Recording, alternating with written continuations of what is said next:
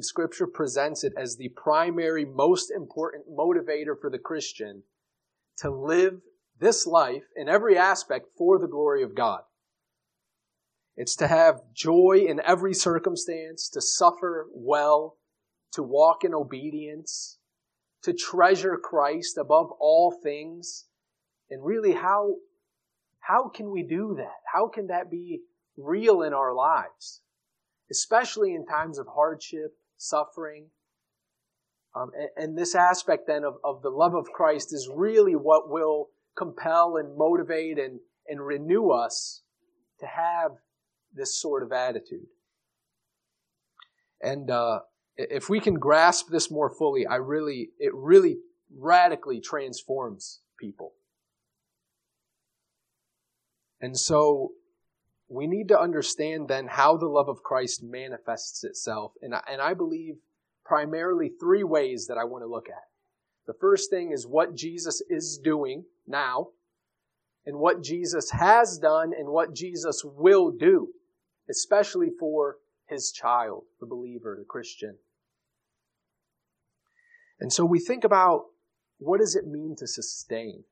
And I've already said a few of those words, but Scripture talks about this in several ways, especially in the Old Testament. Upholding, strengthening, supporting. These kinds of words, and when you look at the dictionary, it just talks about to bear weight up under without failing. So he's bearing something up and he's not failing. And he causes to continue for an extended amount of time without interruption. Never for a moment is something messed up from God's point of view. It's always perfectly upheld, perfectly happening, exactly how God intends it to happen. And this is one way of what Jesus is doing now. So when we read Scripture, we come to Hebrews 1, chapter 3, and we learn that Christ upholds all things by the word of His power. We can turn there and look at that. Hebrews chapter 1, verse 3.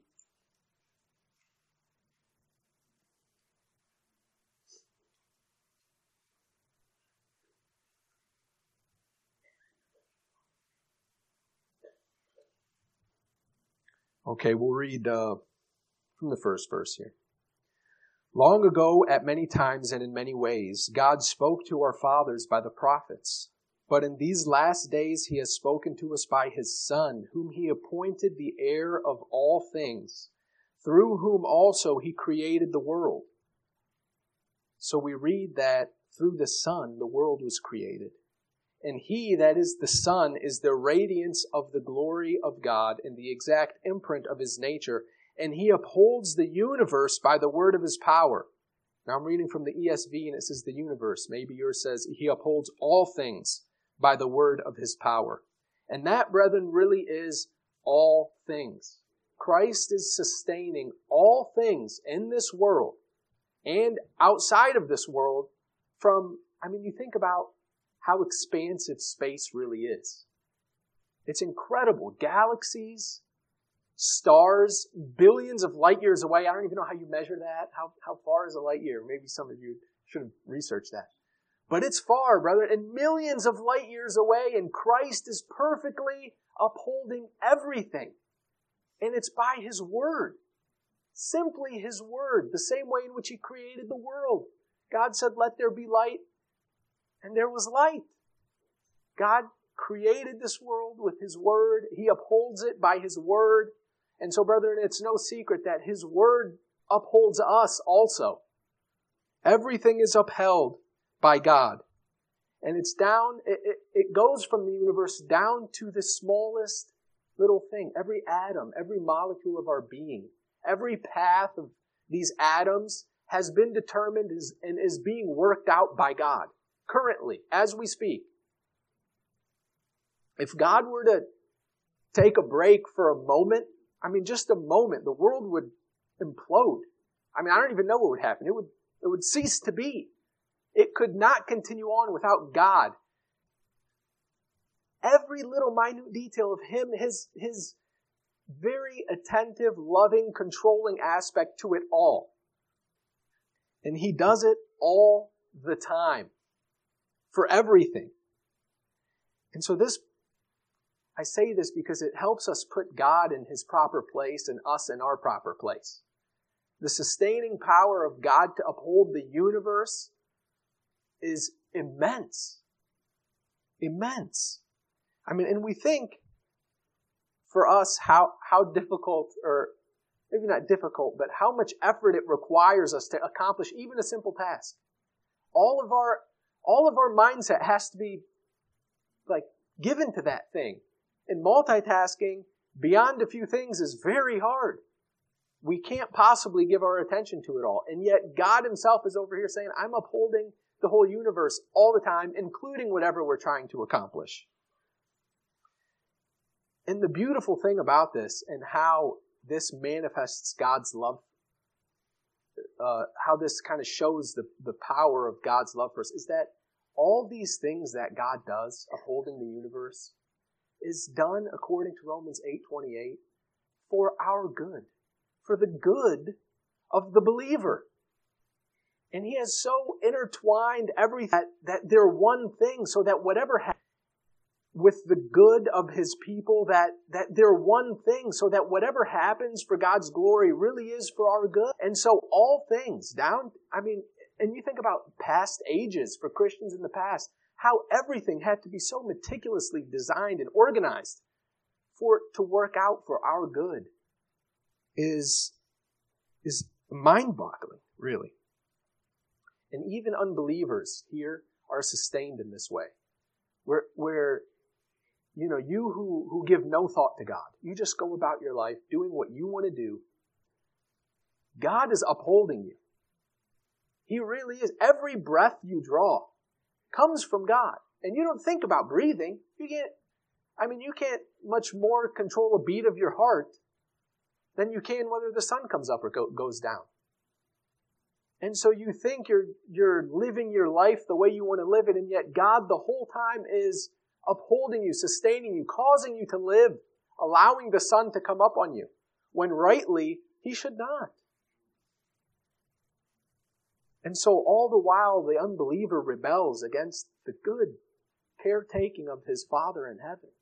He's calling you, unbeliever, to repentance.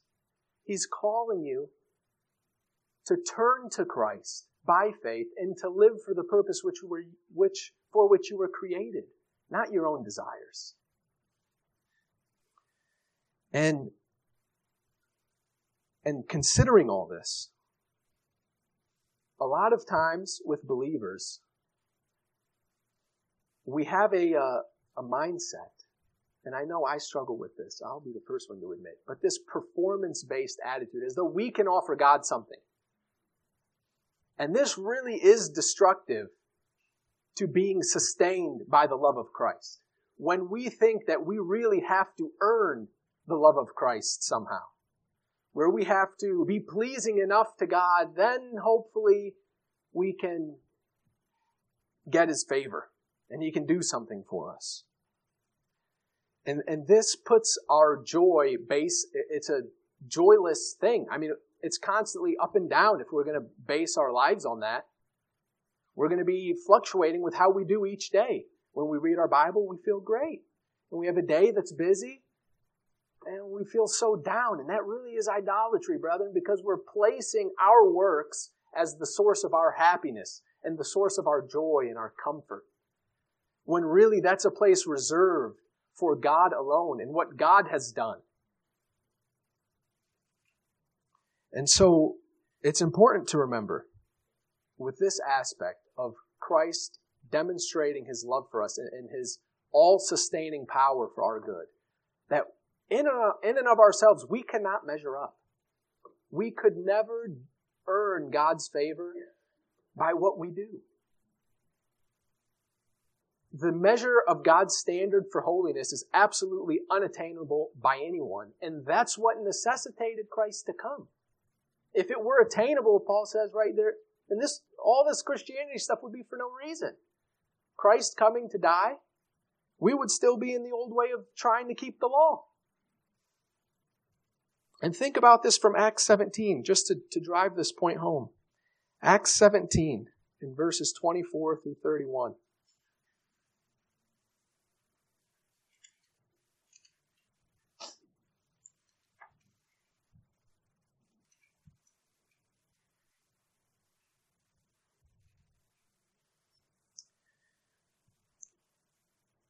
This is Paul in Athens, speaking in the Areopagus to those people there.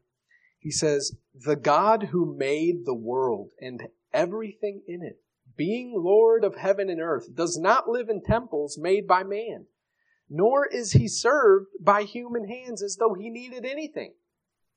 You see, this is the God who made everything. He doesn't need anything from any of us, since he himself gives to all mankind life and breath and everything. Everything that we have comes from God. Everything. And he made one man from every nation of mankind to live on all the face of the earth, having determined allotted periods and the boundaries of their dwelling place, that they should seek God and perhaps feel their way toward him and find him. Yet he is not actually far from each one of us. And then he goes on in verse 30, and he says, "The times of ignorance God overlooked, but now he commands all people everywhere to repent, because he has fixed the day on which he will judge the world in righteousness by a man whom he has appointed, that is Christ." So God upholds everything. He doesn't need anything from us. All that we would be led to repentance. That we would perhaps feel our way towards God to live for him as he intended.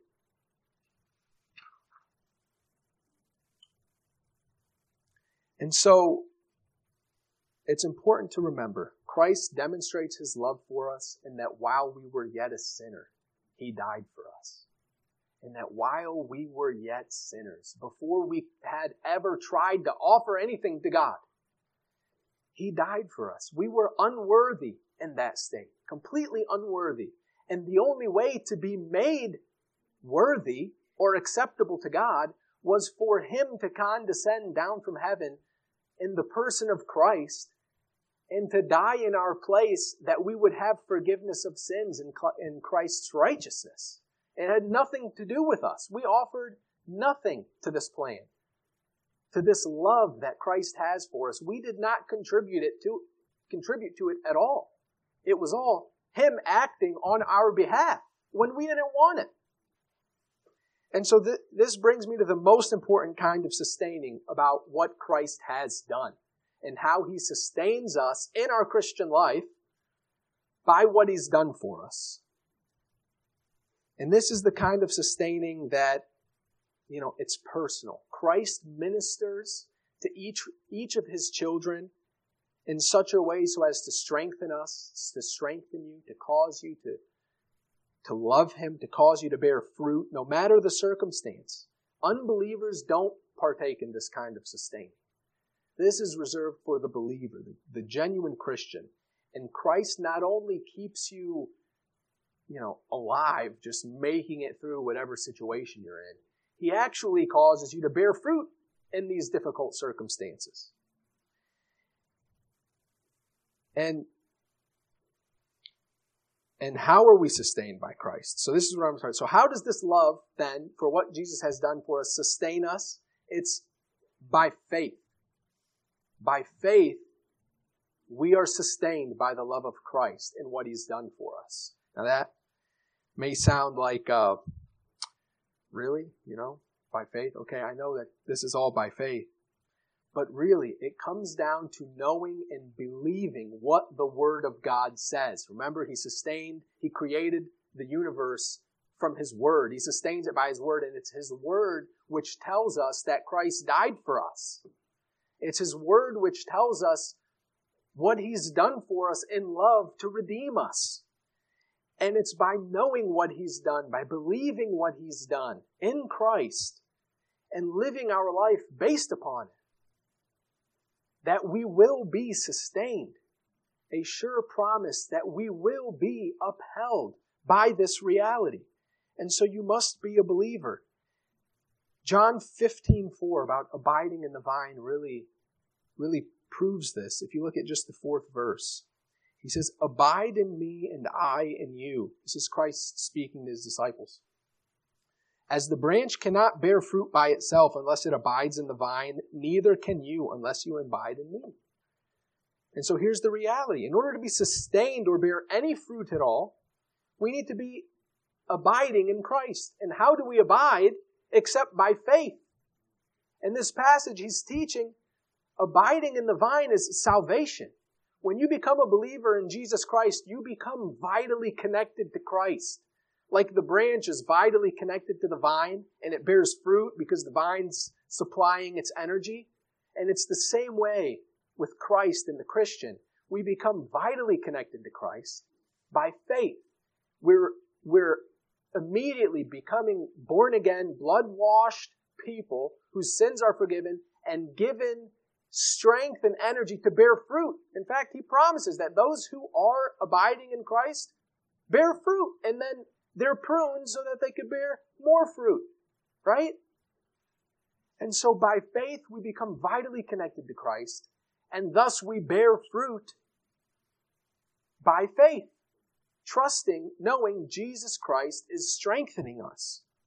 And so it's recalling Scripture, holding on to it for dear life, knowing that this is true. And it's by this reality in Scripture that I will be upheld, that I will bear fruit.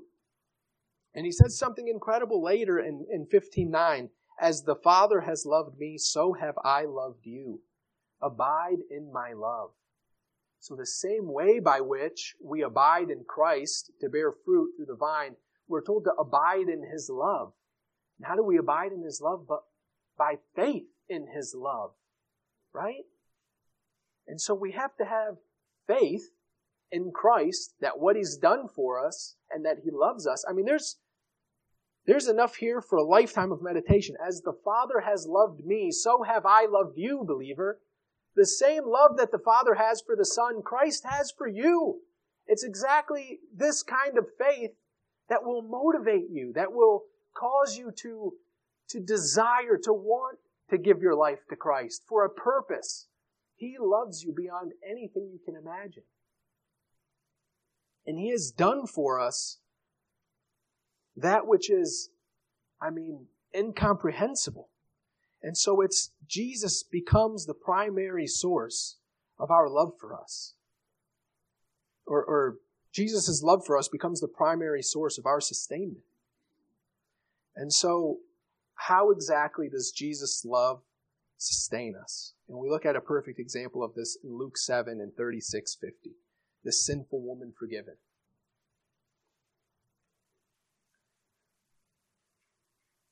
I just want to read a little bit of this here. Starting with now if you remember what's going on here, so Jesus is invited to this Pharisee's house, Simon the Pharisee, and a sinful woman, as she's called, enters, weeping with tears, and she's washing Jesus' feet, and she's wiping them with her hair and anointing him with oil. And Simon the Pharisee is thinking, what is this? If this man were a prophet, he would know what sort of woman this is. And he asks Simon, Simon, I have something to tell you. He says, say it, teacher. Jesus says, a certain moneylender had 2 debtors. One owed 500 denarii and the other 50. When they could not pay, he canceled the debt of both. Now which of them will love him more? Verse 43, Simon answered, the one, I suppose, for whom he canceled the larger debt. And he said to him, that is, Jesus said to Simon, you have judged rightly. And then he goes on to say that this woman loved much because she was forgiven much. And that Simon loves little because he's forgiven little. This is not teaching us, real quickly, that there's only some people that have a little bit of sin that needs forgiven, and then there's some people that have more sin. So almost like the worse sinner you were before coming to Christ, the more you're going to love Christ. That's not his point. His point is this woman realized how far in debt she was to God, right? This parable is used to show how far in debt you are to God. That a man who owes so much money that he cannot possibly pay back, and he recognizes this debt is beyond me to pay back. There's no way I'm going to get there. And it's forgiven. And the man who has a little bit of debt, who thinks, I could possibly have done this. I mean, it would have only taken me a month or a year or whatever, and I would pay it back. So he's not realizing his indebtedness to Christ is so far beyond what it is that He's not really thankful. Like Simon the Pharisee, he doesn't think he has all that much sin that needs forgiven anyways. He's a pretty righteous guy. And this woman over here is willing to be embarrassed, to weep over Jesus' feet in front of these righteous people, quote, the Pharisees. And Jesus is saying, no, look, this woman understands something of her indebtedness to God. She knows how much she needs her sin forgiven, whereas Simon doesn't really care about what Jesus has to offer him because he thinks he's pretty good with God. And it's like that with us in Christ. The more we comprehend just how far in debt we are to Christ, just how far apart from salvation we owe Jesus and we owe God, there's no way we could cover that of our own deeds, of our own doing. We need help. We need the mercy of God to forgive us our sins. And basically, what I want to do here is just say, okay, I want us to understand what Christ has done for us in the gospel, right? We are so far indebted. When we look at Romans 3, there, that little passage about how man has turned away. No one seeks after God. No one does good. No one is righteous. No, not one. Together they have become worthless, right? They have the venom of asps under their lips. This is describing each and every one of us. No matter how good of a person you may think you are, apart from Christ, this reality that you're worthless, you've become like a stench to God, abominable. Again, we grasp it by faith. Taking God's word to say, yes, that was me because God said that was me. It's not my own experience. It's not what I think I am to God before salvation. That cheapens what Christ has done for you. But when you recognize exactly what you are before Christ, before your salvation, that you're a wretch, a literal evil wretch, and that then God, this holy, perfect being, can be around no sin. He hates sin and has perfect judgment against sin. That His love for the lost person, for you, is such that He would send His Son to die, right? John 3:16. For God so loved the world, He gave His only Son, that whoever believes in Him should not perish but have eternal life. He so loves the world that He is willing to give His own Son to die and to suffer in your place. Now, those who don't believe in Christ, I want you to think about this. Grasp this for a moment. Remember we were talking about we were unworthy, totally unworthy. And the only way to be made worthy was the great cost of the Son of God coming down to live a life, leaving the glories of heaven, live a life in this world, suffer as a man, immense suffering, and then suffer under the wrath of God. In our place, in your place, sinner, in your place. God poured out all the wrath that He has reserved against your sin and my sin. He poured it out onto Jesus, and Jesus suffered it, and He felt it. Every last bit of it. And Jesus was utterly forsaken of God. And this is why we can go to Scripture and hold on to the promise that God will never leave me nor forsake me, because there was one forsook in your place. It was Christ who took that upon Himself when we rightly deserve it. So this is what Christ has done for us. This is the great love which He has for each person that we need to think about. We need to contemplate when times are hard and when times are tough, to remember, no, Jesus Christ had a tough time. He had a hard time enduring every temptation that we endure, and yet remained sinless. And not only that, brethren, but died for us, taking our place to pay an eternal hell which we could never pay. This, for the believer, draws out of you as the only appropriate response, thankfulness and joy and a desire and a heart that says, if this is the case, I will live for Christ with everything I have. What is there to hold back? He's loved me in this way. He's done that for me, and I don't deserve it. What is worth living for on my own? Paul says this very same thing here in 2 Corinthians 5. His point is this: for the love of Christ controls us. He's talking about him and his missionary helpers there. Because we have concluded this, that one has died for all, therefore all have died. And he died for all, that those who live might no longer live for themselves, but for him who for their sake was raised. Paul grasped the gospel, this reality that Christ died for him, and it controlled him. It compelled him. And if it was good enough for the Apostle Paul, brethren, it's good enough for us. And the problem is, a lot of times we just don't grasp it. We just don't get it. It doesn't seem like that big of a deal to us at times because we're thinking about all manner of other things. But we must come back again and again and again. And suffering really has a way of bringing this out of us. When times are good, it's easy to forget about the love of Christ for us because things are great and Christ died for me, wonderful, and everything's awesome and you're just living your life. But then when suffering comes and there's something there where which you need help and you recognize this isn't going away on its own. And this thing's out of my control. If I don't beseech God for help, there's no help. Where do you go? What do you do? The only place to go is to Christ.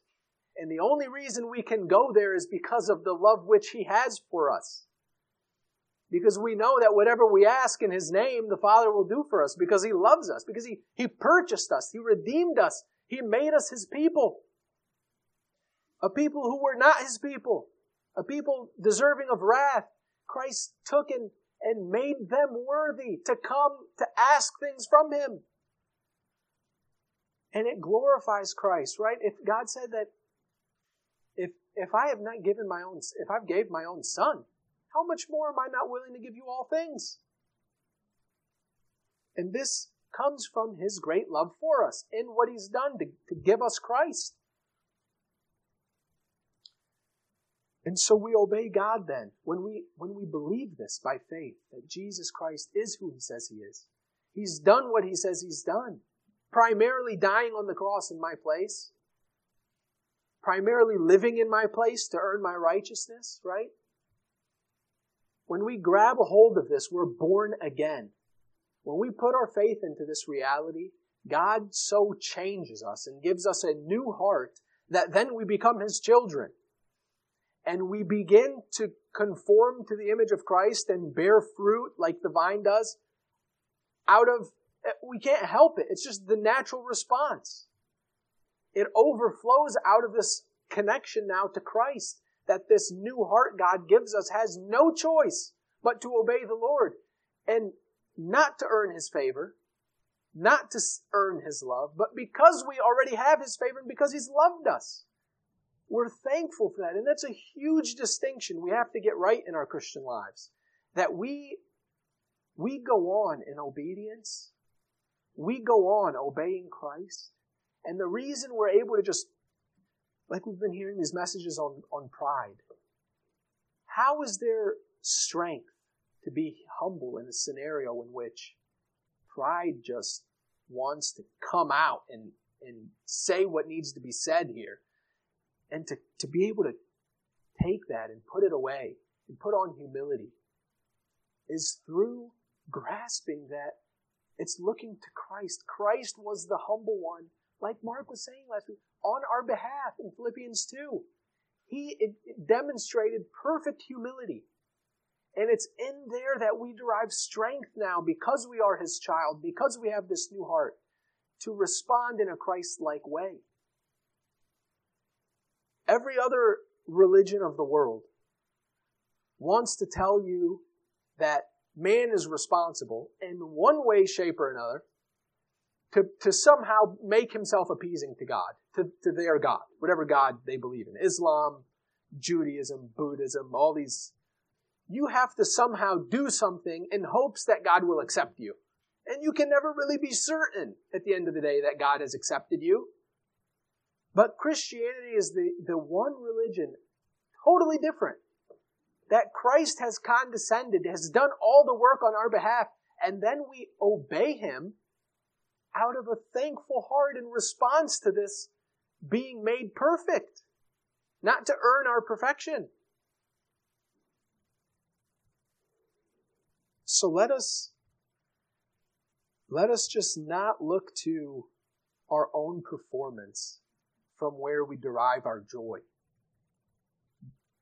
Our true joy, our true motivation in the Christian life is on a solid bedrock of His accomplished work for us.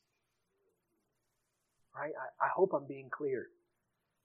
It is unshakable then.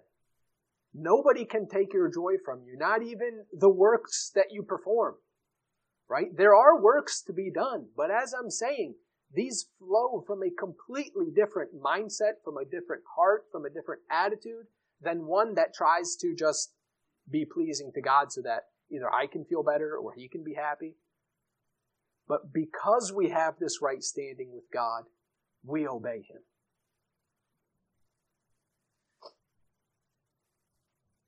And that brings me to the last point, really about Christ's love manifested for us and what He will do. And this is a lesser motivation, but is a motivation for certain. And this should be, it's like Christ, what He has done in the gospel to make us His children, but then what He will be doing for us in the future, they go hand in hand. You can't separate the two. And I know I've talked about this before, perhaps in that college study where sometimes people have an idea, Christians, well-meaning Christians, and I've heard this a lot, and I myself used to think this, but the more I would read Scripture, it's almost like, I don't really care about any of the rewards in heaven. I don't care about all this other stuff. As long as I have Christ, which is exactly right. So hear me out. But yet, Christ and the Scriptures hold out reward in heaven as a motivation for us to obey and to press on and to do radical things for Christ, just to obey Him. Right? When Christ says, sell your treasures on earth and you will have money bags in heaven. Brethren, we want those money bags in heaven. They're not like earthly money bags. You see, here we have such an earthly mindset that thinks money in heaven, money's not like a thing, to have these rewards in heaven, what? But do we really think Christ is telling us to get money, literal money in heaven that there is to pay for and buy stuff? Like you're going to have a bigger mansion in heaven, or your wings are going to sparkle more than other angels' wings? I don't know. But this is how we tend to think about rewards. It's like they're this thing off to the side. But Scripture really presents them as part of who Christ is. They're inseparable. The reality of seeing more glory in heaven is available to you based upon how you live your life in this world. I'm not going to pretend to act like I know exactly what these rewards are. But when we read what Paul says in 2 Corinthians 4:17, he says, so we do not lose heart. Why? This light momentary affliction is preparing an eternal weight of glory. What could he possibly mean? This light momentary, whatever affliction it is that you're going through, and there are immense afflictions and sufferings. And I don't want to take that away, right? But compared to what God is storing up for us because of that affliction, that whatever it is you're going through, it would cause you to say, bring on the afflictions. If I could see the glory that was stored up for me in heaven, just a glimpse. It's storing up such an eternal weight of glory that is going to be able to be held by the believer, that if you had not experienced the affliction, would not be there to some degree. And so we can be like Christ, right? Who in Hebrews 12, think about this. It says, where I have it written down. I want to quote this. I'm going to go there because I don't want to mess it up.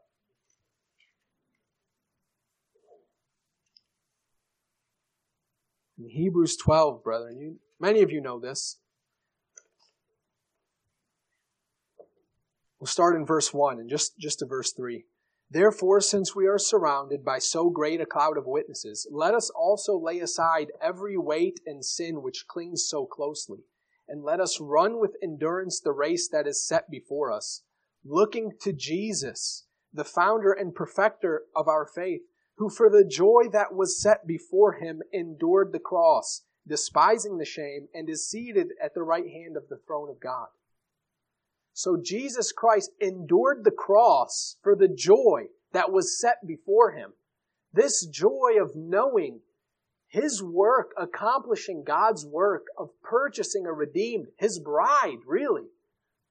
He could get a glimpse of that into eternity to see all of the redeemed there, and it sustained him and motivated him to endure the cross, to despise the shame of it, and to go willingly to earn, to purchase those believers.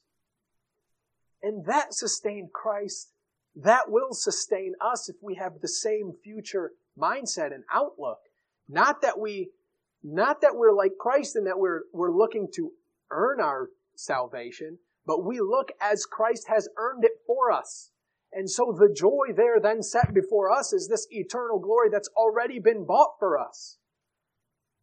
So it's a little different than Christ, but nonetheless we're to look to Jesus for it. That's what it tells us. He set the example. He ran the race before us perfectly. And so because Christ has done that for us, then we are able to use that as motivation to look to Him, how He handled it, and say, we are able then to walk in His footsteps. He's enabling us as believers to walk that same path in which He walked. And then again in verse 3 in Hebrews 12, he says, consider Him who endured from sinners such hostility against Himself, so that what, brethren? You may not grow weary or faint-hearted. Again, we're told to consider Christ as a means of not growing weary, as a means of staying strong in the fight, in the race. Why should we run this race, brother? Why? I mean, sometimes it really does feel like, what am I doing here? This is not worth it. This is hard. This is difficult. The Christian life it's not an easy one, right?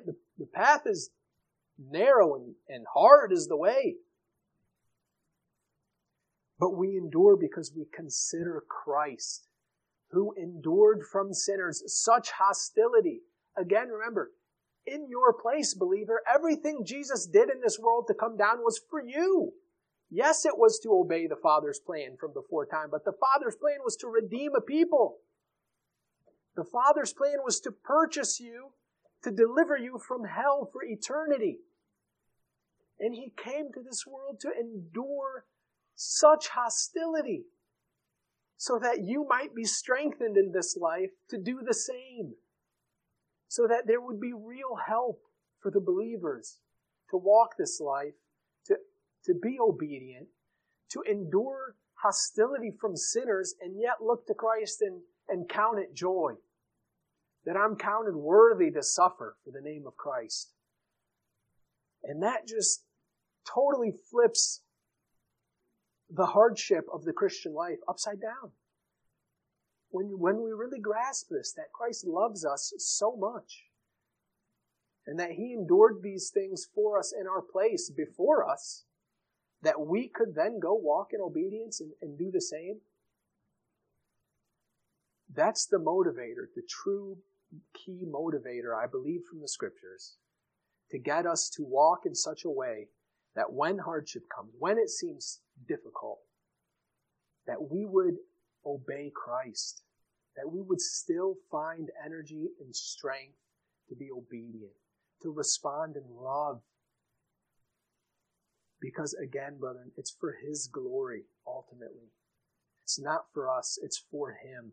It's that our hearts want to magnify and make much of Christ because of all this, because of the love which He has for us. And the more we grasp it, brethren, the more we grasp all the ways in which Christ's love is manifested towards us, and the more we believe it by faith, again, we lean upon it, we live our lives in light of it, only then is there strength then to continue on.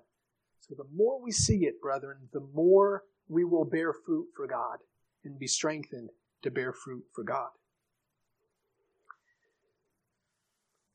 So let me just wrap this up and encourage us, brethren, that first of all, the person who's not a Christian here today, truly think there is a life, there is a glory awaiting you. Christ has done so much for you, and He's patient with you. And He's calling you through everything that happens in your life to repentance, to turn and seek Him, to leave your old ways behind, brethren. Lost person, forsake all your sin. It's not worth it. Hell is the destination for you if you do not accept Christ. And hell is, it's a whole other sermon, but you don't want to be there. You don't. And I do plead with you to think about all that Christ has done so that to make it available to have your sins forgiven so you don't have to go there. Because the day is coming when it's appointed for man to die once. You're going to die, and after that comes judgment. Then what? Then you got to stand before God and give an account for everything you've ever thought, said, done. And there's no escape at that point. And if you're honest with yourself, you know your life is not even close to measuring up. You know you're not good enough to stand before God. Don't lie to yourself. If you will come to Jesus by faith, if you will simply repent from your sins, you will acknowledge you're a sinner, agree with God that you're a sinner, you deserve hell, and you put your faith in the one who has redeemed you, who has made the ability for you to be redeemed by suffering in your place. You must believe it. You must. You must grab a hold of it by faith. And when you do, then such glory awaits you that you will give up anything and everything in this life for Him. For Him. Because He enables you. Because He empowers it. Because He truly is better than life. He is. And then believer, I plead with you too. Christ is absolutely worth everything. He is worth your complete and total allegiance. And I know, brother, He has in the deepest part of the Christian, we are His, and there's nothing we can do about it. And it's because He holds on to us that that's the case. But there's the reality in which we do need to act. We do need to think about these things, to gain the motivation. But we act in faith. We continue on in obedience and faith, knowing that these things are so. Knowing that when we suffer and we remain obedient, God will avenge us. God is preparing an eternal weight of glory for us. Christ has done this for us. And so we go on motivated then in this Christian life that the hardest of times are still worth putting sin down, putting away every weight in sin, and clinging onto Christ for help. Well, let's pray. Father, I do pray that this would impact people. I pray that The things that have been spoken, Lord, were clear, were helpful. Lord, that you'd use this message in the lives of myself, of these dear people, your people, Lord, whom you love.